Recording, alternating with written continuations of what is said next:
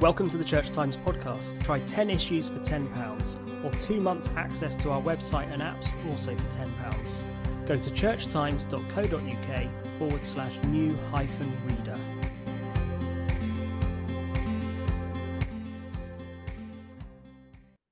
Hello, this is Sarah Merrick with the Church Times Book Podcast.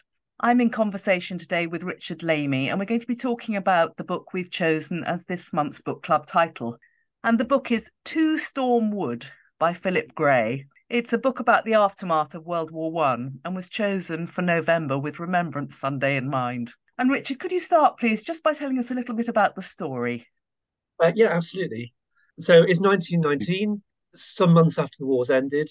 There are companies of soldiers and workmen trying to clear the battlefields of munitions and trying to restore the land and also trying to recover as many bodies as they can.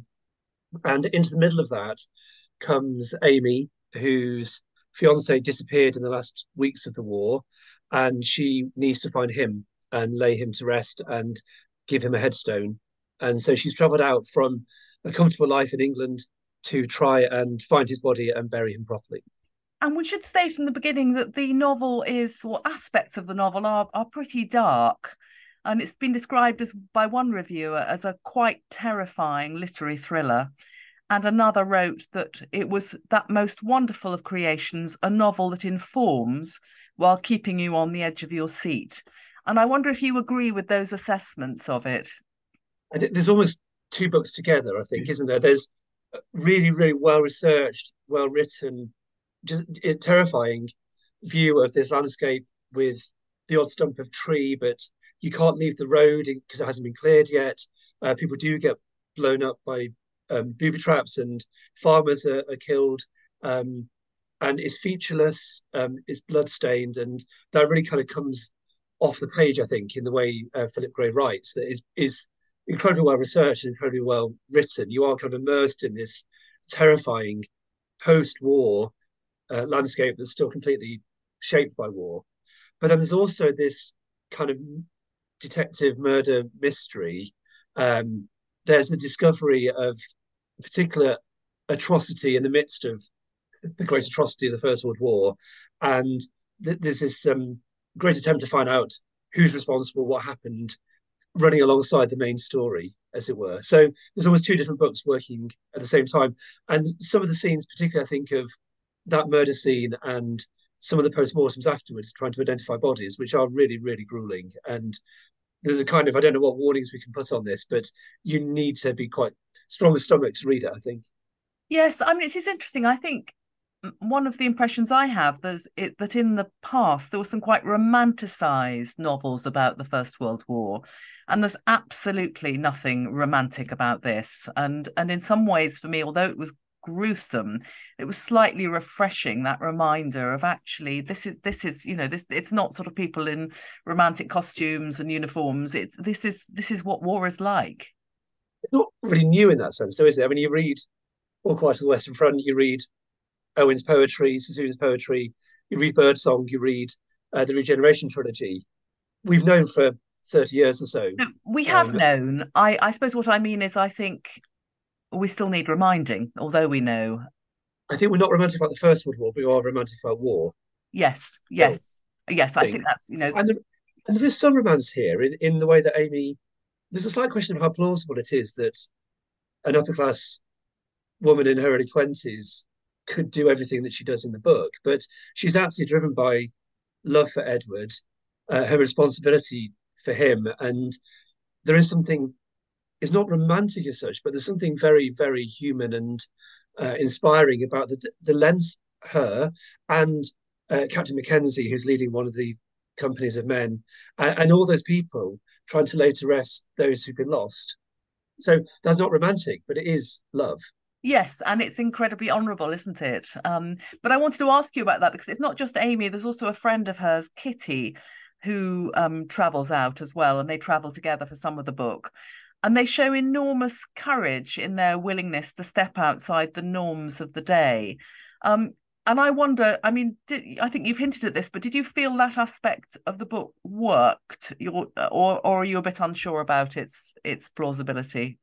I think to start with, I wasn't convinced just because it felt so kind of completely out of her comfort zone and how could she survive? But I think the more the book goes on, the more she's so single-minded, committed, willing to pay money, willing to take risks. She has to do this. Mm. I did find it compelling the further it went on in a sense. She wasn't there for the weekend. Yes. Um, Yeah. she was there until the job was done. Yes, and she does have money, as you mentioned, but she also has connections that she makes Yes, real use of. So she's kind of very yes. smart in that way, isn't she? To kind of get to where she needs to get to. And it's a very kind of protective. All of the soldiers she meets are aware that she's completely out of place and very protective of her Yeah. as Yes. well, which I think feels quite plausible. So no, I was convinced by that in the end, Yeah. definitely. Yes. She's such a good character, isn't she? Yes. I Yeah. think just beautifully drawn. You understand her motivations, you understand something of the world she's coming from, the decisions she's made, why she's made the decisions, and why she has to do this. Yes. And just a So you reminder. find, Yeah, I mean, for me, it was a reminder of what it's like was like for our great grandparents, the limited choices women had really at that time. That for me was very touching. The fact that she'd love to have been a doctor, and she just can't. She's just not able to do that, because of this very, very narrow expectations of her upbringing, which she does sort of break free of a bit. I wanted to pick up a particular phrase you used in your description, in your introductory essay. You wrote, "It is an immersive experience into a ruined emotional landscape within a ruined physical landscape." I thought that was a lovely phrase, and I wondered if you could sort of talk a little bit more about that. the problem with discussing anything that's a kind of murder mystery is plot spoilers, and so I'm going to try really, really hard not to say anything. I think I was just struck by how every single character in the book, whether or not they fought in the army, whether they were at home in England, whether they were living in France at the time and it's their farmland that's been destroyed, whether they've come over from China, there's a large workforce come over. I think that's not a spoiler. Everyone has been shaped by the last 4 years completely by what they've seen, by what's happened, by what they've done. And they kind of belong in the landscape. And as they try and restore the landscape, they're trying to restore themselves, I think. Mm-hmm. So as the kind of land is cleared and the farmers return, there's a sense of them being able to return to something of what their life was before, Mm-hmm. as well. So not utterly ruined, but ruined. Yes, But there yes. is still an element of hope that the land will return and the bodies will be found, or certainly a good number of the bodies will be found, and they have a chance to return to life in some form once this job's been done. Yes.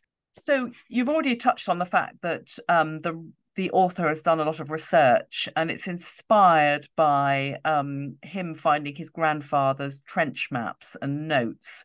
In fact, he writes, "The novel stands as a small tribute to him, a man I hardly knew, but whose determination not to be forgotten, to leave something behind, still echoes in the minds of his descendants 100 years on." And I just wonder how successfully you think the author creates a story out of all that research. I think obviously the murder mystery bit is entirely a conceit, but I think the trench map thing's really key, isn't it? Because Amy gets given a trench map which allows her to try and get closer and closer to where Edward may have been killed, where his body may be. And I suppose that sense of unknowing is quite key as well, isn't it? That Philip Gray doesn't know what his grandfather went through entirely. He's got these war diaries and he's got the trench maps, but you can't. There's an attempt to imagine what it might have been like for the survivors, which is really, really clear in the novel as well. So I think it works both as a kind of building on the trench maps that Amy then needs to find the body, but also it works as a kind of imaginative attempt to try and imagine what it would have been like to survive, and to then live the rest of his life, a very long life, with all those memories kind of shut away in the chest with the war diaries and the trench maps, I suspect. Yes, and there's something about the maps and the fact there's a map on the inside of my cover, which I actually didn't find very helpful. And I found myself thinking that's interesting because there's a whole sort of sense of displacement, of not being sure where things are. And presumably, I mean, that is part of what happens to the landscape, isn't it? It gets so damaged and blown up that you've no longer got any landmarks. And I found that quite disorientating in quite a sort of evocative way, I think I'd say. Got a map. I want to. Oh, Want a right. refund. No, in the hardback, you've got Give a a map, map. but it's really not very useful. So you're not missing out on a lot. It's almost like the gaps. There's nothing in the gaps, is there? There is this town and a safe road to get from one to the other. Yeah. But there's a sense of, oh yeah, that wood was over there, but there's nothing left, or that farm was there, there's nothing left, or Yes. it's all about the trench lines and about the dugouts. It's not about what was there before, the villages and towns and the farms that the people lived and knew in 1913. Mm-hmm. And of course, it was during the First World War that the term shell shock was first coined. And we know a lot more now, 100 years later, more than that, about PTSD than our forebears did. And one of the strong themes within the novel is what trauma does to people. I think, of course, it can work both ways. People can be terribly harmed by these experiences. And then there are people who sort of thrive in wartime, and that's morally awkward, to say the least. And there's one character, I think it might be better if we don't name him, but there's one character in the book who's particularly charismatic, who achieves a sort of cult status as a rule breaker, who incites great loyalty. And without giving away any plot spoilers, can we talk a bit about him? Were you convinced by that character? I absolutely was. I think it's something we don't really talk about. That sense of someone who is, he's not enjoying the war, but he's very, very good at it. He's having a good war, isn't he, somehow? He's having a good war. He's incredibly good at planning, choosing when to be defiant to his superiors and when to actually. And the men just absolutely love him. He trains them well. He cares for them. You could almost imagine him as the captain of a ship in Nelson's navy, in a sense. That sense of my unit is everything. I will see you safe home. We will do everything we possibly can, and it has tipped over in some ways into a kind of personality cult that the men have bought into it so completely, or some of them have. Loyalty to him is everything, even more than loyalty to the king or loyalty to the army. But there's a question of what happens after the war. How do you go back to your commute as a stockbroker, or how do you go back to? And I think a lot of people did go out to be farmers in parts of British Empire at the time, or it's very hard to return after that, I suspect. But I just find, yeah, it's not something we talk about very often. That sense of someone who is just completely the right man in the right place to do the right job. It's tricky, isn't it? It is tricky. It's not straightforward. I think that when that happens. But I think what's really striking is that sense of it's just the unit.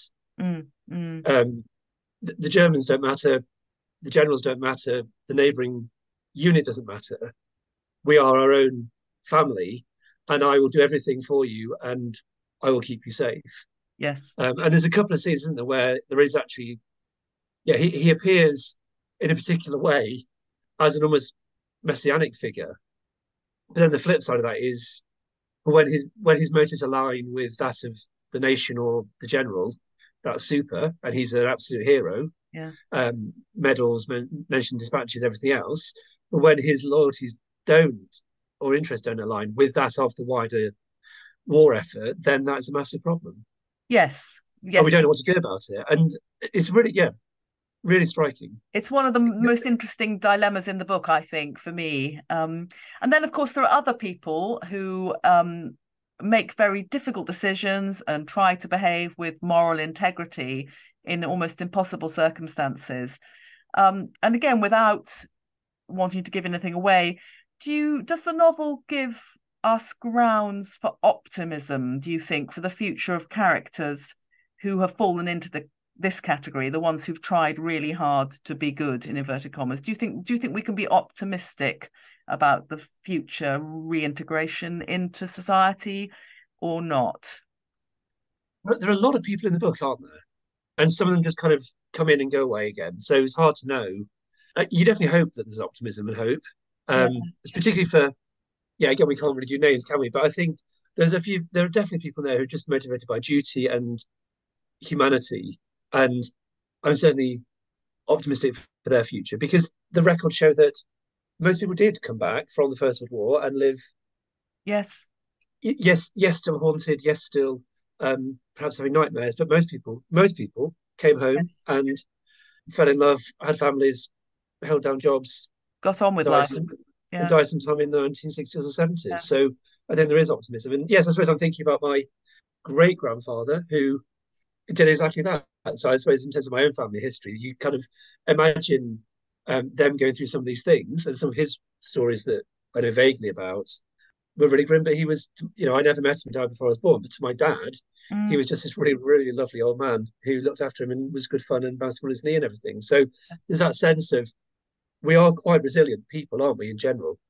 Yes, which is Um, interesting because, of course, there was no sort of therapy offered, really, was there, to people coming back from the First World War? I think now when soldiers come back from conflict, there is at least some understanding that they might need some kind of help to reintegrate. There was none of that. You just had to kind of buckle down and get on with it. my pet theory, and I'm not a psychologist at all, was that there's something about society in the 1920s which meant you didn't talk about it, but also Yeah. the whole of Europe and the whole of the nation had gone through the same trauma. And so I suspect there's a level of understanding and support within communities Yeah. as well that you didn't talk about it, but you knew that other people had been on the Yeah. same journey and Yeah. Yes. a similar tragedy if you were bereaved or wounded or just had memories. Yes. Yes. I think that's true. I think the shared experience makes a very big difference. Now, in the book, there are moral dilemmas and issues of forgiveness, but I thought there was not much evidence of religious faith. And I wondered if that was an oversight, given the sort of culture of the time and this kind of practice of church going. There's not much discussion in terms of kind of a faith or judgment of God. I don't know. Did you feel that was a missing element? I, I kind of need to think a bit more about it. I mean, perhaps we can do that now. But there are two. So at the start, I think it's okay to say that Amy and Ed would meet in a college chapel, and Yes. he's a musician who plays the organ and encourages her to play the organ in a way that women weren't really meant to do in 1916 or 17. So they meet in a chapel, and then there's a grim post-mortem later on that happens in the chapel of a cemetery in France. So I was really struck by the fact that the two kind of key moments in the book happen in religious buildings. And there's something about wanting a proper burial, which is also feels quite Mm, kind of Christian as well. But there's definitely no prayers, no sense of God in this book. But it might have felt a bit forced, I mm, think, in a way. mm. No, that's interesting. And I wonder, Richard, about how reading this book in the last couple of weeks during the escalating conflict in Israel Palestine, did that have any effect on your reading of the book? Yes, and Ukraine and Russia as well, and that sense of how fragile bodies are, I think, Mm, mm, and how damaged we are by the things that are happening. That we always move on, but this was, I think, reading this book in the context of videos from Israel and then videos from Gaza, and the fact that you then kind of there's that painful disjunction, isn't there, between that and then going back to daily life and mm. a very peaceful scene out my window. I think that's really hard. But that sense of just how fragile we are and how easy flesh Yeah. shatters and how we can disappear. Yes. And there's something, isn't there, about the taking of hostages into tunnels in a foreign country. There's something there of disappearance as well, isn't there, under the ground? So I think the whole thing is really evocative of both. And the fact that we're 104 years later and Yeah. Yes. And there is underground, isn't there, in the book as well? That sense yes.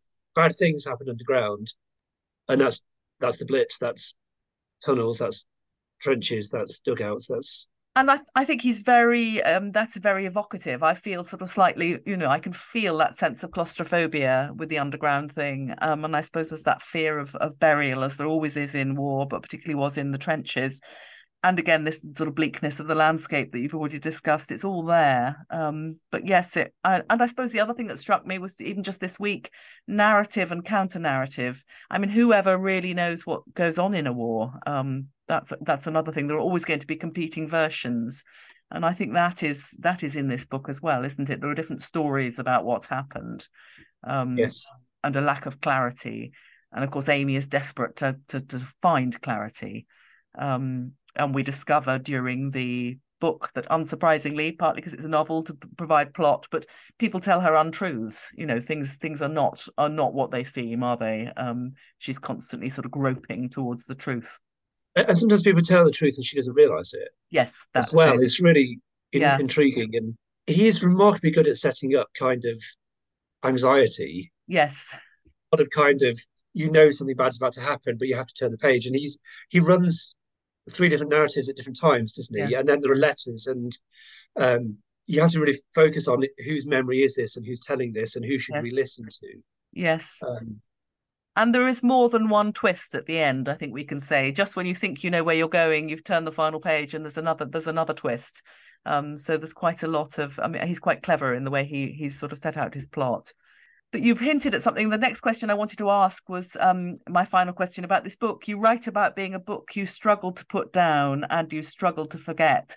And I wonder, what are the aspects of the novel that have stayed with you? What have you found yourself mulling on since you put it down? I think there are a few set pieces in there which are really, really good. So there's a description of a trench raid, which is just, some of the best stuff I've read in ages, because it's so intense and so kind of sucks you in. And then there's a twist at the end of that even, and then it comes into, so it stands on its own, but then what comes afterwards is really important as well. And I think Amy has stuck with me. I think her attempt to break away from a very cloistered and claustrophobic, she escapes one form of claustrophobia for another. Yes. In the middle of this landscape. Well, some of the slightly minor characters as well, I really, really think you really hope that they end up well. You don't necessarily know where they end up. You really, really hope they end up well. The fact that one cares is a tribute to the novelist, I think. If you care about the characters, that's what, yeah, I agree with you entirely. I think perhaps less. I kind of almost, nobody would read a book describing in detail how these companies of men work to clear the munitions and rediscover the bodies, identify the bodies. And you don't want too much detail because it's obviously really horrific, traumatizing experience for them. But that whole thing is just really fascinating, that you see these tidy Commonwealth war graves now, these cemeteries with some Germans buried in them as well. And that's in itself an interesting insight. But the kind of how you get from there backwards into these people going around trying to work out whose bodies are where and whose bodies kind of work out who it is. Yeah. Yes. So I think really his scene of just a completely shattered landscape. And when you go back now and visit some of these places, you do often get a kind of haunting sense of what happened there at Birmingham, I think in particular, where the Newfoundlanders were completely destroyed. But it still feels quite kind of clean and well kept and tidy. Yes. And so this is really powerful for that reason, I think, just to realise what was left behind in 1919, which goes back to the trench maps and back to his grandfather, I think. I think, it's not a comfortable read, it's not an easy read, but it is very well done, and it's very, I think it is very memorable. Yes, yeah. And both the characters, but mostly for the landscape, I think. Yeah, yes, I agree. So we've been discussing To Stormwood by Philip Gray, and you can read Richard's introductory essay and some questions for discussion in the Church Times and online. And finally, Richard, could you recommend something else you've read recently that you think our readers might enjoy? But I have to. Go on. Okay, so I don't think many people know River of Darkness by Rennie Airth, Airth. I think he's a South African journalist, which again, Philip Gray was a journalist, interestingly. I was thinking about books around trauma, 1920s, what happens after war. This turns out to be a trilogy in the end, but the first book is set in about 1920s, and there's a pretty horrific murder in a small Surrey village, and it's the story of a manhunt, trying to work out what's happened. The detective who's brought down from London is just really engaging. There's a lovely kind of charismatic, caring female GP in the village, and it is really evocative of the time, but it's also just beautifully told. detective story that leads to a manhunt, and you really care about the characters, and I think it's just beautifully written. And if I talk really fast, can I add in To Serve Them All My Days by R.F. Delderfield, which is a book I think more people will know. Delderfield's not very fashionable anymore, but he writes great sweeping narratives around. There's about 3 books around a family who run a transport business, the Swans. But To Serve Them All My Days is basically the story of a survivor who's invalided out in 1917 from the trenches, goes to teach at a boarding school in very rural Devon. And it's his kind of life story and the changes in society. And then it leads into the Second World War. So he has to go through losing people again, the people he's taught. But there's some really beautiful bits in here. I really remember him talking as a young man who's been invalided out to a boy whose father's just been killed in 1918, and trying to comfort him. Yeah, I mean, I've not read it for a few months, but I can remember him saying, if he says killed, it means killed. He wouldn't have suffered, it means killed. It's just that really kind of pastoral, engaging kindness, even in the midst of war. So, yes, To Serve Them All My Days and River of Darkness. Thank you very much, Richard. Thank you. It's been very good to talk to you. Thank you. Thank you for listening to this week's episode of the Church Times podcast. You can find more news, analysis, comment and book reviews on our website, churchtimes.co.uk. If you are not yet a subscriber to the Church Times, you can try your first 10 issues for just £10. You'll get the paper delivered to your door every Friday, plus full access to our website and digital archive. Go to churchtimes.co.uk/subscribe to find out more.